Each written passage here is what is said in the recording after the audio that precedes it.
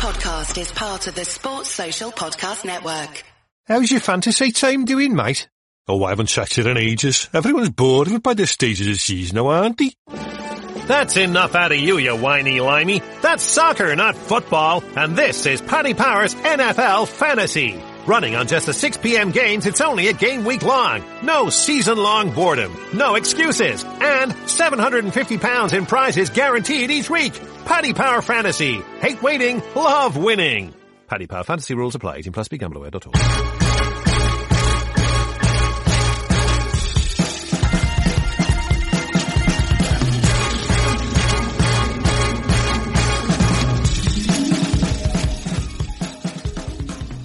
Hello and welcome to the Nat Coombs Show presented by Paddy Power Fantasy. This is our Christmas special. I hope you're enjoying the turkey, the mulled wine, and the copious amounts of dessert wine that I might recommended that you drank on our previous Christmas show earlier on this week. It is a special show we're dropping for you today. Normal business resumes Friday the 27th. That is our Week 17 preview show with me and Tom Deacon in the house. But we've lined up some interviews for you from earlier on in the year that I and Mike did. Firstly, with the great Bengals quarterback Ken Anderson, and then later on in this episode you'll hear from I and Mike chatting with Torry Holt. They were both over, of course, for the London games earlier on this season, and Mike got some sit-down quality time with both of them. They're terrific interviews. Enjoy them. Leading off with Ken Anderson.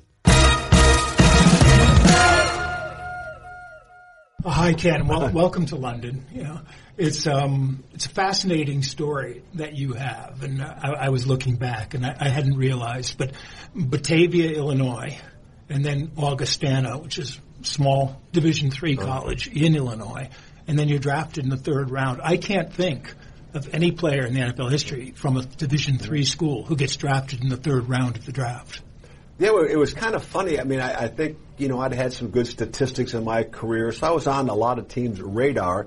And I think the story goes that Pete Brown, Paul Brown's son, was at a Notre Dame game one Saturday afternoon and saw that I was playing against Valparaiso in Indiana that night. So he drove over. That was the first time the Bengals kind of laid eyes on me and liked what they saw. Then Mike Brown actually came out to Augustana to watch me play. And in those days, when the draft was in January, the coaches went out and scouted on the weekends. Right. So I was playing against Carroll College in Waukesha, Wisconsin, and Bill Walsh shows up to watch me play that day. So then he came out and worked me out afterwards. I thought I'd get a chance, but I didn't know I'd get drafted in the third round. Yeah. And one of the interesting things, which I hadn't known, was that you were sort of like backyard to backyard with a guy called Dan Issel, who's a legend, Kentucky basketball, the Kentucky Colonels of the ABA, Denver in the ABA, NBA. NBA Hall of Famer. NBA Hall of Famer. Yes. No, it was quite a way to grow up. We had some great games in the backyard. Must have been some high school. Well, in a small school, and we were a small farm town, basically, at that time, and sometimes, the athletics go in cycles. You kind of get that good group, and we had a good group of guys for a few years, and we were very good in basketball, obviously, but Dan was a pretty good tight end. In football, we all played baseball together, and you didn't have to specialize in a sport in those days. And I always kind of, tell kids, I think, playing basketball helped my footwork for playing football. And, hand-eye coordination in baseball, I was a catcher. And I always said, I got a good release throwing a football because I got used to throwing over the top, throwing runners out at second base so the ball wouldn't tail off. So I think, all the sports kind of complemented each other, and I almost feel bad for kids nowadays that they have to specialize early. Now, you mentioned Dan Issel's in the Basketball Hall of Fame, and of course, whenever Hall of Fame conversations come up, you're one of the names that's always mentioned as one of the most deserving guys who's not in the Hall of Fame. And certainly I was looking at the list of quarterbacks, and you'd be at the top of my list of quarterbacks who aren't in the Hall of Fame. What do you attribute that to? Well, I don't know. Obviously, a lot of people thought that I shouldn't be in. But I think, the one position where they really look at, did you win a world championship, is quarterback. I don't think that's a factor in some of the other positions. And we didn't win. I had one chance to play in a Super Bowl, and we got, beat by the San Francisco 49ers. And unfortunately, we turned the ball over 5 times. And although we had more yards and more passing yards and more touchdowns, you can't turn the ball over and win a big game. Well, you mentioned that. If I remember right, you're down 20-0 at the half. You came back and lost 26-21. Correct. Dan Ross had a big game. Chris Collinsworth had a big game in that one. But the week or 2 weeks before that, whatever it was, you had the Freeze Bowl, where you beat the Chargers in what was an amazing football game, a legendary football game.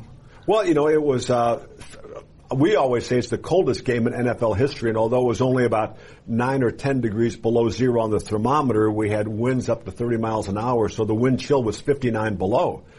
And, kind of made a tough time throwing the football in that amount of wind. And, we were playing against another high-powered offense, and, Dan Fouts and the San Diego Chargers and Eric Coryell, and, it was a cold day, and we came out on top, and, they turned the ball over, and we didn't under those conditions, and we win the game. I probably should mention, too, you were the MVP of the NFL in that 81 season, which is another good argument. And your passing career sets a couple of records. The completion percentage back in the days when 60% completions were unusual, and you were at 70 one year, which stood till Drew Brees broke it like 10 years ago. Yeah. It was a different era. I came in the early 70s, and during that era, if you look at quarterbacks, and, if you threw for 2,400 yards, you probably led the league in yards, and if you was a 1-to-1 touchdown to interception ratio, that was acceptable in those days, and everybody threw about 50% completion percentage. And, we happen to have a coach named Bill Walsh who started this offense. How it got to become the West Coast offense, I don't know, because it started under the 8th Street Viaduct in Cincinnati when he kind of came up with it. And we ran it very successfully, where we kind of used the whole field, not only vertically, but horizontally. We were willing to throw it to the running backs. We weren't going to turn the ball over. So all of a sudden I'm completing, 63% of your passes, and, touchdown to interceptions is about, 3 or 4 to 1. And so it was kind of a little bit of a revolutionary offense at that point in time. And, I think there's some guy named Montana and another guy named Young that ran it pretty well out in San Francisco. Yeah, well, you've jumped my next 3 or 4 questions with those. But Bill Walsh was your quarterback coach for 5 years. And that offense was originally designed for a downfield quarterback, Greg Cook, who injury killed his career, and then Virgil Carter came in without the arm. And in my mind, a lot of people sort of associate you with a short passing kind of offense. But to me, you mentioned Joe Montana. You're sort of the prototype Joe Montana. Well, we had in 1973, we had this receiver named Isaac Curtis, who was as good as anybody that ever played wide receiver. And he was, I would say he was a football player with world-class speed. He wasn't a sprinter that tried to play football. He was a football player that was really fast. And we got the ball down the field. And then in 75, we had Charlie Joyner on the other side before we traded to Sanford or the Chargers. And Charlie's a Hall of Famer. So, and a guy named Bob Trumpy, who was, I would say, he was Rob Gronkowski before Gronkowski, where you could split him out and run wide receiver routes with him. So we had a lot of weapons. And, and I think if you look at my yards per attempt, it's about the same as Dan Marino. And I don't think anybody thinks Dan Marino was a dink and dunk quarterback. That's right. A couple of best years, you're over 8, and over 8 is fantastic. And you were talking about baseball and basketball and your throwing motion, your footwork. That was all the key to Bill Walsh's quarterback play. It was all about footwork and getting your body in the right position. Well, it was kind of the first time that you timed up the quarterback's drop with the depth of the wide receiver. And I remember when Bill got a hold of me, it was like taking this piece of clay and molding it into the quarterback that you wanted. And coming from a Division III school, we weren't very sophisticated. And, I ran a lot of options. And, I think I was bigger than most of our offensive linemen. And the only reason I didn't play offensive line is because I could probably throw it. But, we would literally spend weeks just walking in place to get the feel for the timing. Okay, this is 3 and throw. And, hit that third step and it comes out. Okay, now we're going to take a big 3 and pause. We got a little bit deeper route. And then 5 no hitch, 5 and a hitch, a quick 7. A deep 7-step drop if we're throwing something down the field. And then after walking in place, the next week we would walk through it and then we would jog. But it was a month before we even started going anything full speed with receivers. But I think that was the kind of the attention to detail that Bill had in his offense. And and why we were successful in throwing a large, high percentage of passes is because when the quarterback was ready to throw, the receiver was coming open. Now, the story goes that Paul Brown had promised that Bill would become the head coach when he stepped down, and then Bob Johnson got the job. How much different do you think your career and the Bengals' success might have been if Walsh had stayed? Boy, that's hard to tell, and it's it's easy to look back on, and Bill, I know, was disappointed he didn't get the head coaching job, but I must say that at that moment in time, I thought Bill Johnson, who was a tremendous coach in his own right, was an offensive line coach, was a tremendous player, center for the 49ers, who was on the all-decades team. I thought he was more ready to be a head coach, and I think if we could have talked Bill into staying for another year or so, we might have continued offensively, but Bill went to San Diego with the Chargers for a year with Dan Fouts, and eventually to Stanford before he went to the 49ers.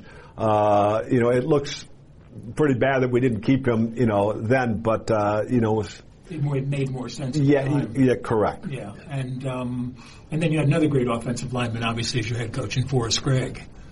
Well, yeah, and I think that my career kind of went up, and then all of a sudden I'm not very good in 1979, and then in 1980 we got this guy named Munoz, at left tackle, and happened to be becoming a Hall of Fame. And it's amazing when I had Munoz, and then we had Max Montoya with another big guard next to him from UCLA, and we had a number one draft choice. Blair Bush was our center, and Dave Lapham at right guard, and Michael.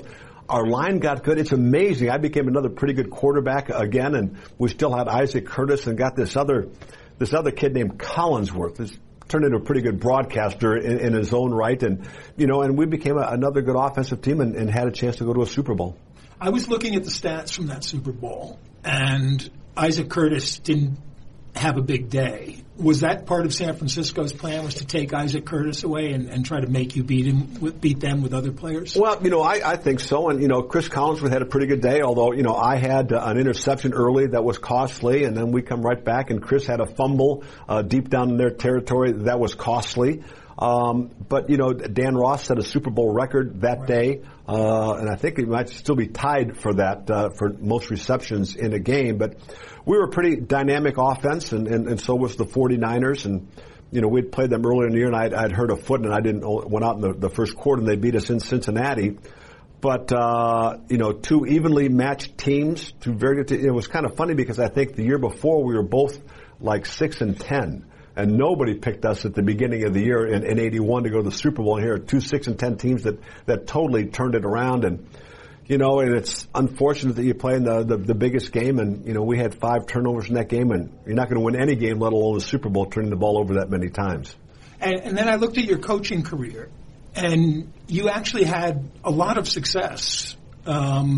Even as a wide receivers coach in Jacksonville. But I noticed, too, you were quarterbacks coach in Pittsburgh under Bruce Arians when Ben Roethlisberger came in. No, that was fun. A fun time in my life. People said, "You're a Bengal. How could you go to Pittsburgh?" And I said, I didn't ask to leave Cincinnati. But I got to go there with Mike Tomlin's first staff, and Coach Tomlin was great to work for. And we all know what Bruce Arians has done, offensively, and Ben Roethlisberger is such a great quarterback, still is today, and to have a chance to go to a Super Bowl and win one was always a special moment. And it was interesting, too, the way you held him back sort of in his first year or so, didn't let him throw a whole lot of passes, concentrated on the ground, and then each year he sort of was getting better and better. Well, Bruce had been with him, years before that as the receiver coach, I believe, and he stayed there with Coach Tomlin. And one of the things that he wanted was for Ben to take charge of the offense. He was a young quarterback before, and he goes in as a rookie, and I don't know if he actually knew what he was doing, but wins about 12 or 13 games in a row, it seems like, and had already won a Super Bowl. But Bruce wanted him to control the offense, and he became the key cog for us. Bruce Arians is interesting this year because one of the big topics in football is always the lack of quality quarterbacks. And Bruce Arians goes into Tampa Bay as a kind of quote-unquote quarterback whisperer to try to help Jameis Winston, in his 5th year in the league to come over. How do you look at that kind of a project? Can you do enough to turn a quarterback around? Well, I think it's got to be a team effort down there with him, and I know his offensive coordinator is Byron Leftwich, who I coached. He was our number 1 draft choice in Jacksonville when I was down there. He's also got another great mentor in Tom Moore, who I got to know when he was, coaching with the Pittsburgh Steelers back in the 70s. And I think he's got 2 or 3 Super Bowl rings with them. And he happened to coach some guy named Manning in Indianapolis for about 12 years. That guy turned out pretty good. So I know one thing, Jameis is going to get great coaching down there. Yeah. And do you think it's simply that there are different systems coming out of college and the NFL, or that the way the league has progressed makes it more difficult for quarterbacks to succeed? Or, is there really a shortage of quality quarterbacking? Well, I think sometimes if you look at teams, and if they were brutally honest, about 50% of them would rather have a better starting quarterback than they have. About 75% would rather have a better backup than they have. Everybody would like to have a better third quarterback than they have, and they're not around. And and I think these guys in college now are doing so much more with the full field and the read options and doing that. And I think some of these guys, the NFL is now tailoring their offenses to a certain extent. I know even Andy Dalton runs some of the run pass option stuff. So I think the guys are more ready, and I think it looks like we've got a new wave coming up. You got to love what Patrick Mahomes is doing, there. And Jared Goff, all of a sudden, when they kind of changed that offensive style out with the Rams, is doing well. Russell Wilson, everybody thought, well, geez, he's too short to play quarterback in the NFL. I mean, my gosh, he was at North Carolina State, finished up at Wisconsin, and I don't know if anybody's playing the position any better than him right now. I don't think they were watching enough game film. I think there was a quote from Mike. There was a quote from the Washington State coach, Mike Leach. Mike Leach, sorry. There was a quote from him about Gardner Minshew. He said that guys were calling him up and saying, can he throw the deep ball? Is he mobile? Does he read the field? And Leach's first question back to them was, did you watch our game film? Can't you tell that yourself? And I think we do tend to look nowadays at the measurements, the measurables, the combine, all that kind of stuff, and maybe not enough at how a guy plays the game. Well, I always thought as a coach, and I think the game's probably has passed me by. I've been out of coaching now for 10 years, but one of the things that I always looked at was a quarterback accurate. I think, I always go back to Sonny Jurgensen back in the day. Sonny could have his arm at any angle, and he was going to throw the ball from here to there and know where it was going. Sonny was a naturally accurate guy. And I think it's tough to make a quarterback that's maybe a 50% passer in college to think that he's going to get up to 65%. I think the other thing that you look at is throwing mechanics. That by the time a guy gets in the NFL, he's been throwing that way for so long that it's tough to change the way that he throws. And I think a lot of the other things, as far as the footwork and the offense, you can go ahead and train a guy to do. But I think, accuracy and our arm position are two things that's tough to change. It's funny how the NFL coaches who argue against the shorter preseason period and the shorter training camp period are all the ones who do the most coaching, and they want to have the extra time to coach those guys. Well, it's I don't know how they do it today. Training camp is shorter. I remember getting ready. Okay, here's our offense. Here's how many reps that we're going to get. Here's how many reps the starter's going to get. How many reps the backup's going to get. How many times we're going to rep a play. And I'm used to every day's 2 a day, and every 2 a day is in pads. And now you're one practice a day, and you get one walkthrough a day. And with the condensed nature of training camp, it's tough to get not only your starters ready but your backups. Brilliant stuff from Iron Mike, but there's more where that came from. Torry Holt, one of the greats, sat down with Iron Mike as well. Here's the chat. So welcome to London, Torry. Yeah. I got to say that you have a reputation that you don't have to live up to, but in the early years of this century, on our late night Channel 5 games when we would do Monday Night Football.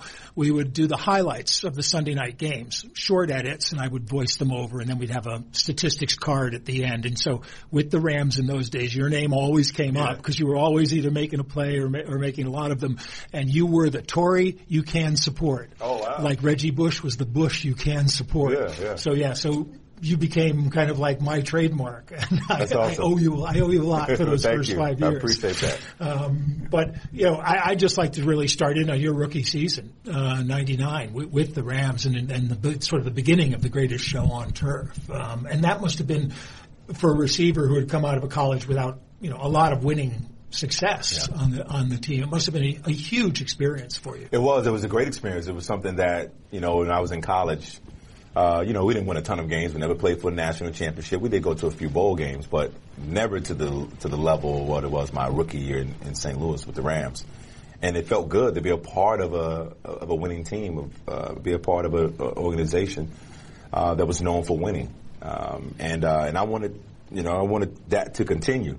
I got out to a great start, winning the Super Bowl in my rookie year, so I was like, okay, this is what it's going to be like every single year for me in my career. But to answer your question, it was just good to be affiliated with a great team, a winning organization, and it kind of set the tone for my career. And at the peak, that wasn't even the peak of that offense, really. I mean, because at one point when you've got you and Bruce and Oz Hakeem and, of course, Marshall Faulk coming out of the backfield, it's almost it's partly building off the old Chargers and kind of Air Coryell stuff, but it's also the prototype for a lot of offenses nowadays where you could attack teams on multiple levels with multiple receivers. Correct, and Coach March was phenomenal with that. I mean, he was, the schemes and the design of plays that he would come up just blew our minds. But we also were a talented group too, where we allowed for him, we allowed for him to have that type of flexibility to create those kind of plays. Not only to create them, but to call them, to have the confidence to call them, because we were able to execute those plays. But you mentioned Eric Coryell and that group, and Coach March studied under Coach Coryell, and Coryell would come out to practice. Oh, really? Sometimes in St. Louis to see us play, and he must have thought he died and gone to heaven. Right. Well, those are some of our better practices because we respected him and his offense so much that we wanted to make sure that we were sharp in practice those days that he was there. Make sure that there was no balls on the grounds. Make sure those shifts and those motions were correct and detailed and exact. So shouts out to Coach Coryell for his influence on us as Rams. It's the greatest show on tour, but not only us, but the entire National Football League in terms of offensive football. And Coach March, like I said, picked up from that and kind of added his mix to it, his own flavor. And the playbook just kept expanding each year.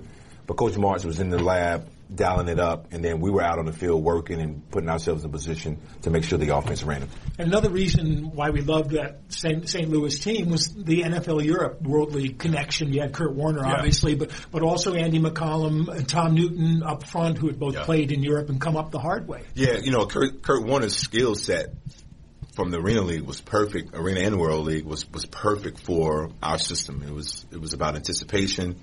It was quick. It was fast. About timing. So Kurt was outstanding. Andy McCullum played guard and center for us. Very unselfish, tough football player.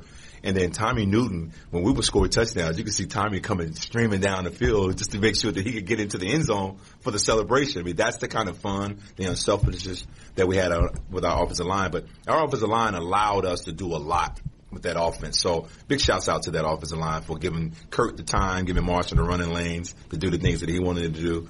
And then for us on the perimeter, we had the time to get our depths, to run our double moves, and to get our routes ran correctly because of the offensive line. Of course, you also had Orlando Pace on that line, and I was talking to Kenny Anderson before and asking him about his quarterback. He said, well, it's a lot easier when you got Anthony Munoz on left tackle. Same with you guys in Orlando. Well, I played the X position, so I was on the line of scrimmage to the left. So I saw Orlando every single snap, just manhandling guys.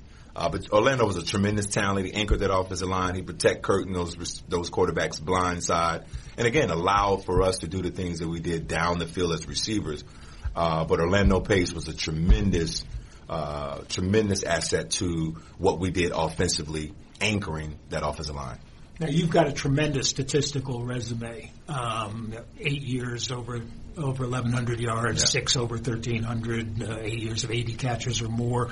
But a couple of years really stand out to me. The next year, 2000, you're averaging just under 20 yards a catch for the whole season. Yeah. And then 2003, 117 catches and 12 touchdowns. I mean, that's just phenomenal production. Yeah, I mean, I was in a system, an offensive system that highlighted my skill sets.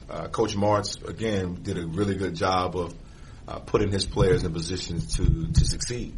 And I was a guy that could run. I could run routes. I had run after the catch, had really good hands.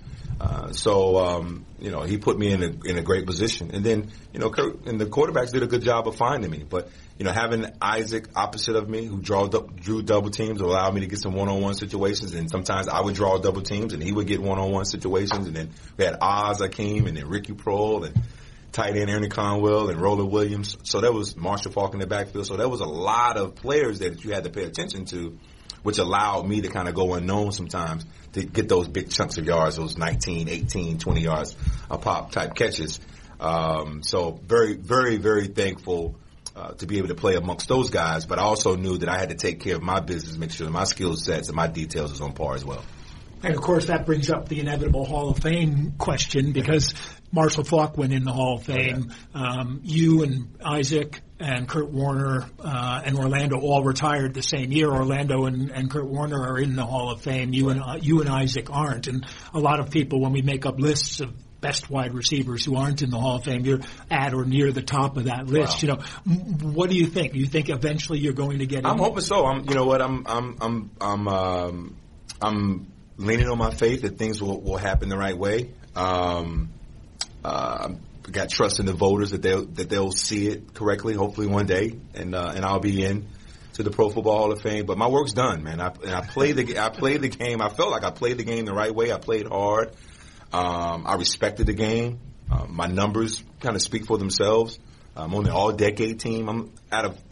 There's four guys, and you're the only one. I'm the only one that's not in. T.O., Moss, and Marvin Harrison. We were all part of the all-decade team of the 2000. I'm the only one in that list that's not in the Pro Football Hall of Fame. So hopefully, at some point in time, the voters will get it right and will vote me into the. There's that problem with pairs of receivers. Stallworth, going back to Lynn Swan and Stallworth, and you've got Isaac, got Reggie Wayne and Marvin Harrison. Well, you and Isaac, obviously. Isaac and I were 1A and 1A. It wasn't a 1A and a 1B. We were 1As and 1As. And I'm thankful for that, for sure. And you, if you follow me on social media, you constantly, but you've heard me say several times that Isaac and I were the best duo all time. That's an interesting and I know, and there's a lot of great duo receivers. But I feel that confident in my ability and Isaac's ability that we were the best duo of all time in the National Football League. And of course, the other problem is that passing is such, has grown and grown and grown in the NFL, and now the numbers, if you look at older receivers, people say, well, he only had 60 catches or 800 yards or whatever, in an era where that was unusual. Nowadays, everybody's getting 100 yards, 100 catches, 1,000-yard seasons. Well, that's the norm now. I mean, the ball is being thrown all over the yard now, the spread offenses. So those numbers are going to continue to just mount up. Again, in the area in which we played, it was balanced, and it's balanced now, but maybe not looked at as much in terms of passing. Because some of the things that we were doing, some of the commentators and some of the pundits were like, what in the world is this? Like, why are they throwing the ball so much? Why aren't they running it with a guy like Marshall Falk in the backfield? Why aren't they running the football? But Coach Martz believed in throwing the football.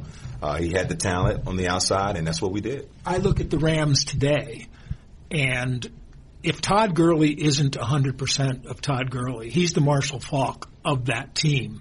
And when I'm looking at him, I'm thinking he doesn't seem to be at full pace like he was, at his peak. And the Rams' offense seems to suffer as a result. Yeah, well, you definitely can see a change in the offense, and a lot of it has to do with Gurley and the amount of reps that he's getting. Because when he's in there, and we've seen in the past, when he's in there, he's really good.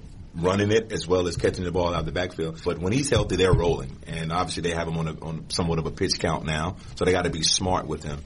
That's why Henderson and Brown and those other guys have to pick up the slack in terms of the run game and making sure that we stay on schedule offensively. Because when they're balanced, they are really, really good because it helps set up their play action pass, which we know the Rams thrive with that. That was amazing over the shoulder catch that he made. Yeah. And a beautiful ball by Goff. To put that over the shoulder away from the defender, again, just Goff showing you how talented he is, and he still has room for improvement. That's the thing that I like about this young Rams football team is they got a lot of young players with much more room for improvement. And they've got 3 receivers you have to account for. How would you like to move in and play in that offense? Oh, my gosh, it'd be great. Because, again, who are you going to – it's kind of like when we were playing with the Greatest Show, like, who are you going to take away in the offense? Do you take away Kupp, then Cooks will hurt you. You take away Cooks, then Kupp will hurt you. You take away Kupp and Cooks, then Woods will hurt you. So it's kind of like pick your poison with these guys. But they're all unselfish. They celebrate each other's success, and they're all different. Cooks is a speed guy. Robert Woods does everything for them offensively. And then you have the guy in Cooper Kupp who does a little bit of everything as well. He's so crafty, so detailed, so skilled, very productive football player. And all of those 3 of those guys give you something different every single down. It's funny because during the Super Bowl last year, we were saying, and Kupp wasn't there, obviously. Yeah. Why aren't they going to 2 tight ends? Why aren't they trying to change New England's defense by putting them? And this year we're seing those tight ends start to contribute, and when that starts clicking, that offense is going to be. It opens it up. It opens the offense up even more. And credit Coach McVay for understanding the changes that needed to be done, and then implementing them, and then having the trust in the guys to go out and do it, and calling their number. And getting in the football, and now you're seeing the offense. Now you have to stop Gurley. You have to stop 3 wide receivers. Now you have to stop Higbee. You have to stop Everett. So there's a lot of offense that you have to cover when you come up against the LA Rams because they are that good, and each guy on all levels can beat you. Well, thanks a lot. Absolutely. Good luck, and good luck with the Hall of Fame. Thank you very much. I appreciate it. Lovely stuff. I hope you enjoyed it. And we are back, as I say, Friday the 27th for our Week 17 preview. Me and the Deeks in the ESPN house getting you set for the final week of the regular season. I'm going all misty-eyed here. Hope you've had a cracking Christmas. Don't overindulge. Well, actually do the opposite and overindulge. That is in order, people. Enjoy it, and we'll see you Friday. Bye for now.